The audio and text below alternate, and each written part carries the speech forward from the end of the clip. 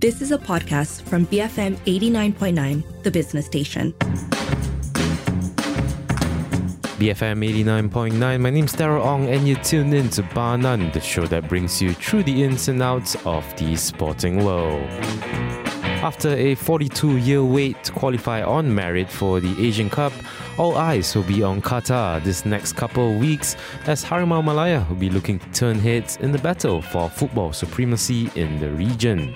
The national squad are one of the underdogs of the Asian Cup, being the third lowest ranking nation just behind Hong Kong and Indonesia, while we also have a pretty tough group where Kim Panggon and co will go up against Jordan, Bahrain and two-time champions South Korea.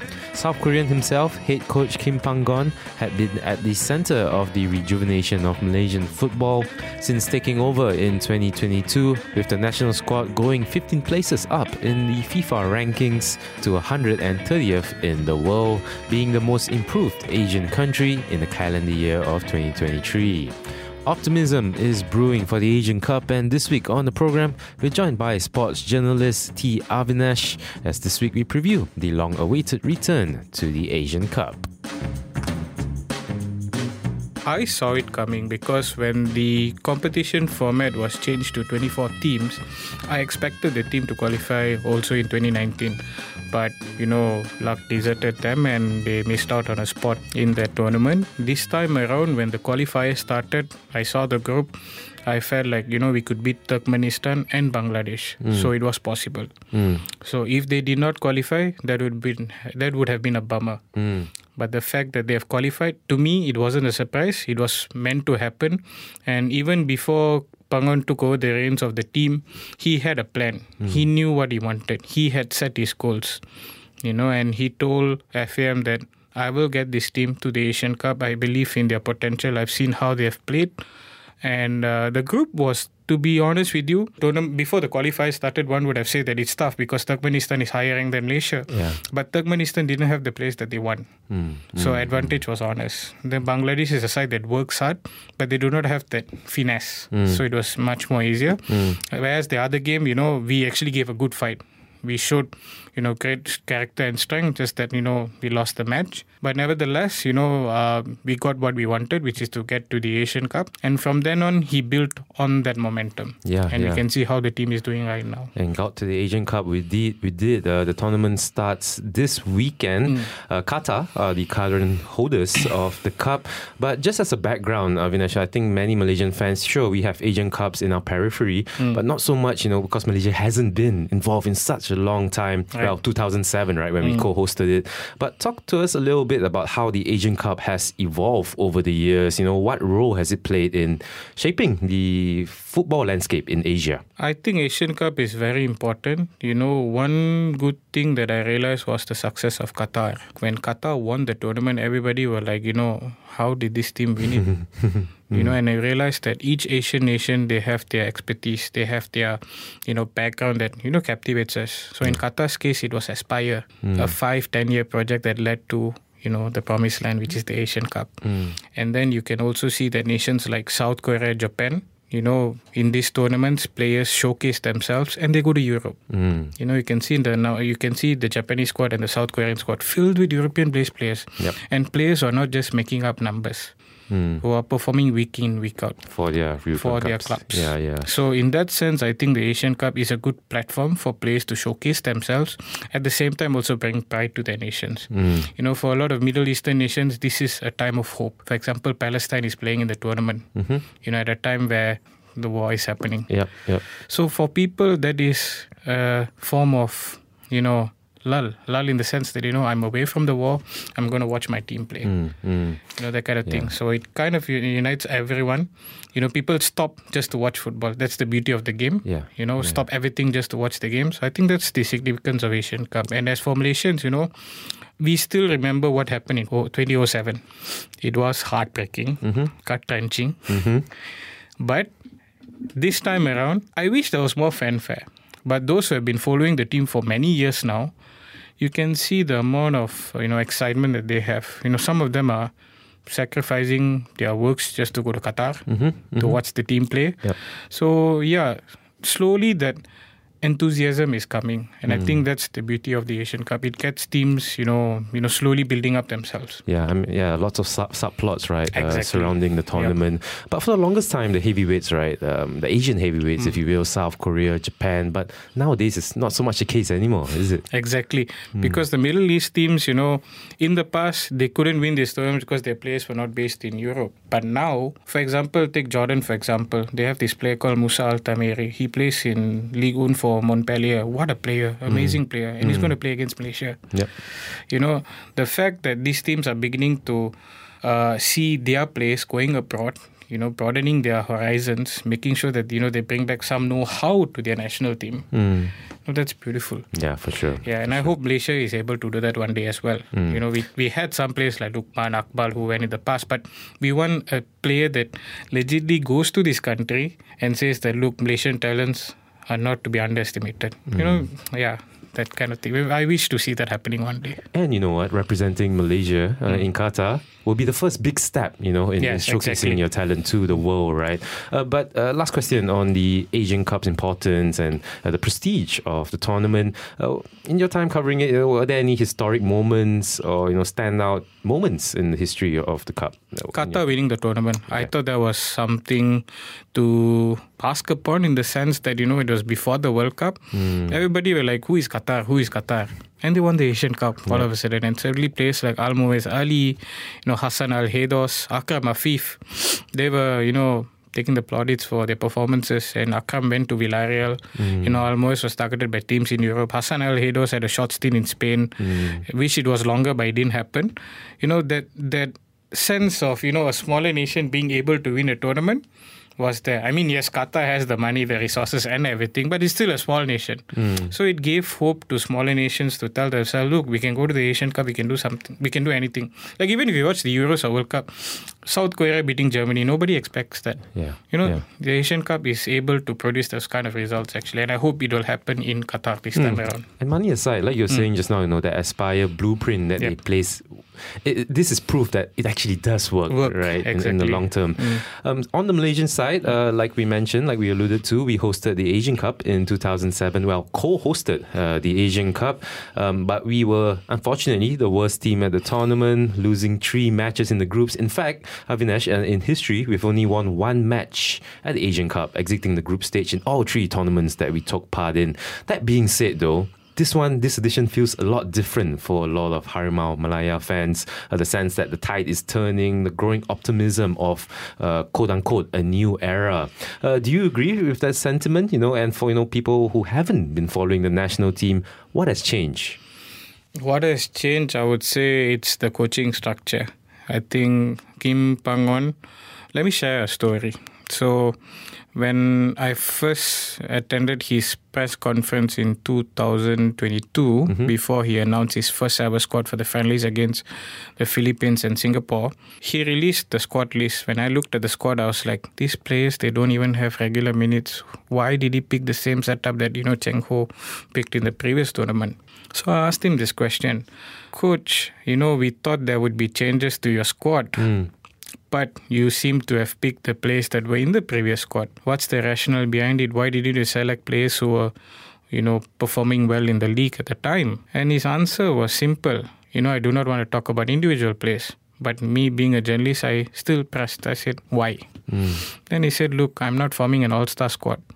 I'm forming a squad that I believe can do something for this country, that I believe will feed my tactical system, that I believe will, repay the faith that I've shown towards them. That's his character. And I think since then, he made himself the crux of that team in the sense that, I am the man, I make the decisions. If I fail, I take responsibility. If we succeed, you take that plaudits. I don't mind that at all. So Pangon is able to do that for the last 2 years actually. And this kind of quality in a head coach wasn't there before, with Cheng Ho, with Ong Kim Swee. Maybe I would say Cheng Ho had it actually. It's just that if Cheng Ho had the resources Pangon had right now, I think things would have been different. That's my personal view.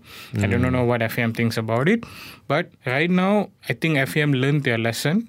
And, they told the coach, look, whatever that you need within the budgets that we have, we will give it to you. And they're doing that, which I think is good. Yeah. And you can see the national team, the unity within the team itself, it's a very nice dressing room. The naturalized and mixed heritage players have actually galvanized the local players. Yes, for sure. I see it that way. Yeah. So in that sense, I think his coaching style has rubbed off pretty well on the national team. And also his staff were pretty dedicated. Like Pau Mati, they call him the general because of his tactics and everything. Whereas Pangon is the guy who is, who manages everything. He can be stern, he can be strict, he can say things that he wants. But off the field, I'm like your father, I'm like your brother, I'm like your uncle. He has that vibe. So I think the coaching change has, impacted the team a lot. And people are beginning to talk about him more than the squad, actually, if you realize that. Yep. So I guess, that's what we want at the end of the day. And when his contract got extended, many people were actually happy. So I think that KPG deserves credit for whatever that's happening now. Yeah, I mean, KPG definitely made watching the national team way more exciting than before. And we are tactically fluid now. If you watch every game that we play, it's not the same style where Coach Cheng Ho prefers to play the possession-based, modern-based kind of football. Whereas Coach Kim Pangon is more like, if you're not playing well, I'm going to take you off, I'm going to bring someone else in, I'm going to reject the tactics, I'm going to make sure that we get a result out of this game. So he's that kind of a gaffer, which I appreciate actually. For sure, yeah. for sure. Leading into the Asian Games, looking at the tournament overall, Avinash, only 2 teams ranked below Malaysia, who sit in 138. You have Hong Kong in 147 and Indonesia 149. Scoping in even more to Group E, a group that contains Jordan, Bahrain, and of course Titans, South Korea. We are definitely underdogs in this group, let's be honest. But if anything, the absence of that so-called pressure will work in Malaysia's advantage, wouldn't it? Yes, exactly. And, based on the interviews that we have heard from Qatar, a lot of the players say that, look, we are facing higher ranked nations, no doubts about it. We agree that we have to respect them. But the coach has told us to enjoy the process. You are in Qatar, you're playing the finest pitches in the world, a superb weather. Just enjoy the game. So for a coach to actually say that to the players after a highly intensive training session, players love that. Yeah. So it will resonate into something beautiful on the pitch, I hope. And, facing teams like Jordan, Bahrain and South Korea, it's not going to be easy because these teams are ranked below 100 in the world. South Korea ranked 23rd, 24th, 23 right now. So, and you'll be facing players that have played in Europe. So for me, I think the coach is trying to say that, even the players also are trying to tell themselves that, look, let's not get intimidated. Let's just play football. Let's see what these teams can do against us. And yeah, you're right. There will be no pressure. Basically the coach will be telling his charges, play football. Play football. Show people what Malaysia is all about. Yeah, and Coach Pangon has always said that, I want to produce this Malaysian DNA where we attack well and we defend for our lives. So I think that will be, I hope that will be showcased in Doha. That was sports journalist T. Avinash, as this week we've been previewing the Asian Cup set to kick off in Doha this weekend. More of that conversation to come, so to stick around only here on Banan on BFM 89.9. BFM 89.9, my name's Darryl Ong and this is Bar None, the show that brings you through the ins and outs of the sporting world. This week on the show, we have been previewing the upcoming Asian Cup due to kick off January the 12th to February the 10th. And of course, after 42 years, Harimau Malaya has qualified on merit, marking our 4th participation in the regional tournament. On the program, we are joined by local football expert and journalist T. Avinash, as this week we've been previewing the tournament. And to continue the conversation, now we talk about the national call-ups decided by Coach Kim Pangon. Nacho Insa surprised me. Yep. Because he only played 1 or 2 games and this whole year he was injured. Yep. But I guess Coach Pangon sees something in him. I was quite upset that Hongman wasn't selected because he had a smashing year with JDT. Noah Lane, I guess because he's young. they want to groom him in the under-23 setup first. But yeah, Hong-Wan was the biggest miss, I would say. One Sabah player which I wish should have been part of the squad was Rizal Ghazali, actually, because he played well in the AFC Cup, and he's an attack-minded fullback. So if Malaysia needs a goal in the second half, he could be that super sub. Rizal Ghazali. But Nacho Insa was a surprise, but I know he was picked because of his experience, and when he plays, he shows class. So I hope, right now I was told that he's going through recovery. Okay. Yeah, recovery, and if he starts against Jordan, I believe he will be the man to watch. Against Jordan, he will be the man to watch. Because when he plays, he dictates the tempo. He does that for JDT week in, week out, like 2 years ago and so on. Yeah. So I think the same would be expected when he plays. In that number 6 role. 6 role. Yeah. Speaking of Natso Insa, I think another few surprises for me at least is Junior Extile, who has been called up a couple of times alongside Sumare, who has been called up in recent times. How do you think their inclusions? Is it the same case with Natso? Just more experience, leading from the dressing room, if you will. You think these players will have that kind of role as well? In Elstyle's case, I think he was brought because of his strength and height. When we played against, if I'm not mistaken, Taiwan, he was amazing. Amazing. So in that sense, I felt like his selection was justified, and he's slowly getting minutes in Indonesia as well. So he's slowly showing the form that he used to be in 2016, 2015 years. So in that sense, I think his inclusion wasn't a surprise. Yeah. I expected him to be in the squad because Pangon really likes him. He's not just a character on the field, off the field as well. He's able to speak Bahasa Melayu very well. He's able to speak English very well. So he's like the bridge between the local players and the mixed heritage and naturalized players. Yeah. Sumare's case, yes, that's also a surprise. But I believe he was picked because, Coach Pangon, when the team is behind, he wants to use space. So I believe he was picked as a super sub together with Akia. Because when you put these two players in, they will cause mayhem on the flanks. So I think that's why Sumare was picked. I mean, I thought, there were other players who deserved a spot like Saravanan, Zafri Yaya from Kuala Lumpur. Yep. These players played well last seasen, and the boys in Terengganu as well, and Shakir, But, coach knows best. He knows what Sumare could give. I guess that's why he was picked. It's a game plan going ahead for sure. Yeah. The new boy, Ramon Morales, long time KL player, recently naturalized, and straight away on the plane to Qatar. Right. For me, it wasn't a surprise because it's mooted for a long time, right? It was mooted for a long time. Even when he came to Malaysia, people realized that he was only 21, and they were like, if he stays for 5 more years, he could be a Malaysian player. And every year, journalists would always ask this question, do you want to be a Malaysian? Do you want to be a Malaysian? Do you want to be a Malaysian? But when my last conversation with him, I did ask him, so national team, what are your thoughts? Nervous. Nervous. Because it's a whole different setup. In club, he is a player that's pretty good with the ball. He looks languid on the field, but when he shoots or when he dribbles, it looks devastating. Yeah. But with the national team, nothing of that sort. I want you to be running all the time. So whether he can fit that system or not, it is there to be seen. But looking at the way he looks right now, his shape and everything, he looks fit, he looks strong. And Pangon wants versatility in his attack. So Roman Morales provides that. He can play as a second striker, he can also play as a winger, he can also play as a striker. So in that sense, he's a quality addition to the squad. Then he's got understanding with Paulo Josue. Yes, of course. So that chemistry would be used for sure, I believe. And I look forward to see him playing. He's just 26. Yep. He can play for good 10 years for Malaysia if he keeps himself, fit and all that. I mean, Coach Nerat once told me that he's a player that's special. He can play in any leagues in the world. The problem is his attitude, his discipline. Discipline in the sense that how he carries himself on the pitch, the training and everything. But I think right now he realizes that, I've got this extra responsibility.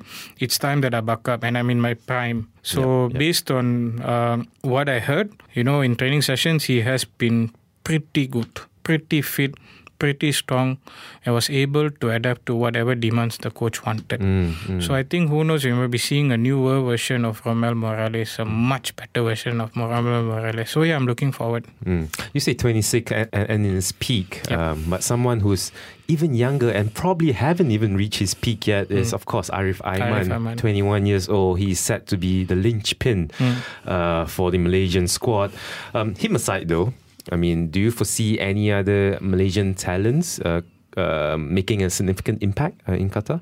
I think the younger ones would be him and Sikizan, under 20, about 21, 22. One player that I actually look forward to, I mean, I can't call him a potential or anything, is Syami Kutiaba. Of course, yeah. Syami Kutiaba, whenever he plays, you know his industry, you know his work rate, you know his guy. Quality, people always know him for his dirty work. But those who have watched him train, those who have watched him perform over there since he started his career in Penang, he is such a technically gifted player. Yep. Both feet works very well. He's able to give long passes, short passes, but he knows in the national team he has to do the dirty work. So I'll go for the tackles, I'll go for the interceptions, I'll go for the blocks. You know, and that's one talent that I feel deserves minutes every time. But sadly, you know, he's got knee issues and so on. But now he's fully recovered, and he actually sacrificed his honeymoon just to play for the national team. So he's eager to actually showcase his talent. I think he wants to show that, you know, I remain one. I still am one of the elite defensive midfielders in the country. So that's one talent that I'm looking forward to. Arif Aiman, I mean, wow, what a player. I don't know what else to say about the boy. Yeah, for sure. The tournament, the Asian Cup, comes at the end of the Malaysian Super League, which ended. Mental fatigue, you think, might be a concern for the team, or, you know, is the off-season schedule an advantage for us? Mental fatigue, I don't think so, because they actually went for their breaks before, you know, joining the national camp. My worry right now is the season that's starting in May. Okay. You know, and, you know, yeah, they're in the setup, but within that setup, I'm sure they would be thinking about their futures, you know, whether will I have a club or not and so on. I believe the players in the national team will not have to worry about that, but there will be some who would be worried. Players like Sikizan. Sikizan is one example, because I do not know whether he's going to stay with Selangor or he's going to go on loan. So that situation would arise actually, and people will be talking about that. But I believe that the coaching setup would have told the players, look, you are here, just think of the national team, that's it. No club or whatsoever. You are here donning the colours of Malaysia, just think about Malaysia. So that's one worry that I was thinking of actually. Mental fatigue, I don't think so, because they had their break and so on. But also there is this one thing that I worry about. The other teams, most of the players are coming from Europe. And some of the Asian leagues are still ongoing. So they have momentum. So that's also another worry. Yeah, the flip side of the coin. So yeah, we'll see. Speaking of the squad, and you know, we talked a lot about Kim Panggon and the impact he's had on the team. In the lead up to the Asian Cup, he said he's working a lot on set pieces and defending. Are there particular aspects of the game? Do you agree that these are the two aspects that we should be improving on? Focus. One good example was the game against Kirk's Republic. We got the lead and we just switched off. How we switched off, we don't know. You know, and that's something that needs to be fixed actually, the focus and concentration. And we are facing higher ranked teams. So my worry is, if we take the lead against teams like, you know, let's say South Korea, Bahrain or Jordan, we'll get overconfident. We get excited. Oh my God, we just scored against a team that's higher ranked than us. You know, focus will be affected. And that is something that Coach Panggon has actually said. And I really like some of his quotes when he said that, you know, I told the players just because you took the lead, don't think that the other team will not come back. They are higher ranked than you. You have to respect them. You know, if you don't do anything, you're going to be punished. I like how he does his reality check. And that's very important, you know. And our players, when they get excited, they get really, really excited. I think it's a Malaysian thing, I guess. But at the same time, I also believe that the presence of, you know, these naturalized and mixed heritage players has, you know, calmed them down a little by saying that, look, the game is still on. You know, you have characters now that say that keep on telling these players, focus. Bring them back down to us. Yes. Brandon Gunn is one good example. You know, Junior Alstal is also vocal on the pitch, and then Dion Cools as well. You know, with his tactical knowledge and technique as well. It's Yeah, that's my worry. Is just focus and concentration. No worry or focus on Kim Pang-gon's part though, because he has been the man at the top level of football. He was at the 2018 World Cup and the 2022 World Cup as the vice president of the South Korean FA. He's the man who actually hired Bento as well to take the reins of South Korea. How do you think this would help the major tournament jitters? Would it trickle down to the squad? It would. Absolutely, it would, because he has tournament experience, in an administrative level, he knows what he's doing. So, for example, when the team qualified for the Asian Cup, he immediately met Hamidin and Dato Hamidin and told, we need to get this hotel, we need to get this, we need to get that, we need to get this. So, he knows that. He knows those details. So, I think in that sense, it's an advantage for us. And tactically also, he knows. He's got that administrative experience and also the tactical experience. So, in that sense, it's very advantageous for us. Yeah, for sure. Malaysia, since Kim Pang-gon took over, has been focusing on youth development. Kim Pang-gon has opted for, kind of a mix, experienced players over younger talents at this upcoming tournament in Qatar. What do you think is the reasoning behind this decision? I mean, we alluded to it before, but how does this help the Malaysian ecosystem, if you will? Okay, it's short term. You have to agree with the fact that this is going to be short term. The squad that he has selected, the main reason behind it is I want them to get to the round of 16 because it's going to bring a lot of optics to the national team. That is crucial. In terms of ecosystem, what we are seeing right now in terms of the performances that we have seen from the national team, it's good. When you watch Malaysian games, you don't fear now. You've realized that, they will do something special. Yes, we will moan, we will complain, but something special will happen. But, for any football team, national football team to thrive, you need to have an ecosystem that's stable. Sad to say, our league is not where it is meant to be this time around. We have clubs plagued with financial problems. We only have one club that's able to, not one club, I think few clubs, Terengganu, Selangor and JDT, being able to nourish their players well. Whereas the other clubs, they're struggling to even form, they're struggling with finances and all that. So that is a worry. For me, the national team is doing well, but we want this momentum to continue. So how is that going to continue? So in that sense, our league has to back up, and if you follow my tweets, I always complain about our referees. That needs to be changed as well. The finer aspects of the game needs to be looked at in order for this whole national team euphoria that's doing very well right now to continue. So if these things are able to be fixed, the top team will maintain their consistency that we see right now. But I also believe that if Malaysia performs well in the Asian Cup, if they get to the quarterfinal, I believe the league has to back up then. The league will back up, and a lot of corporate companies will say, wow, I think we should invest in our game. Right now, they have that fear, So if that happens, I think right now, FM will not be telling that to the players like, look, we have to do well so the corporate companies will come and help our league. But if it happens, for sure, the league can tap into that. Yeah. That's how I see it also. But for me, it's like, I want our national team to perform well. But for how long is that going to last? Because I still want to see our under-23 players going up into the first team. Because we have to accept the fact that Brandon Gunn is turning 36 now. Nacho Insa is 37 now. The other players who are in the squad, if they qualify for the next Asian Cup, they'll already be in their late 20s and 30s. Yep. So we have to look at contingency plan now. We have to see how we can improve the league, how we can produce more talents, because we don't want to see another Kelantan happening. Of course, yeah. If another Kelantan happens, a lot of youngsters are going to be made back that they not only have to think about football, but they have to think about their rice bowl as well. So these are some of the things that we really, really need to look at. Yeah, and success at the Asian Cup will definitely have that kind of positive knockback effect, right? Crystal ball time, Avinash. How far do you think Malaysia will go? Knockout stage? It is going to be tough because Jordan, Bahrain, South Korea are not easy teams at all. Of course not, yeah. But I do not know why. I have a feeling that we could beat either Jordan or Bahrain.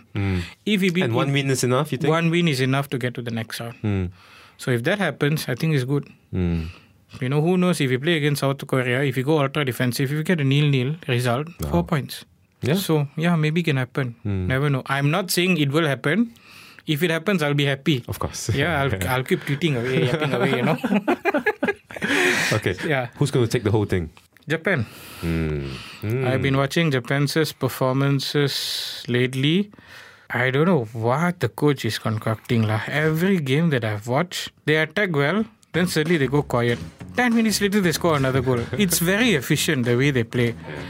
And the fact that he's able to pick players from Europe and, omit some top players from the squad. There was once he omitted Celtic's top player, Kyogo Furuhashi, from his squad. Shows how strong the Japanese team is.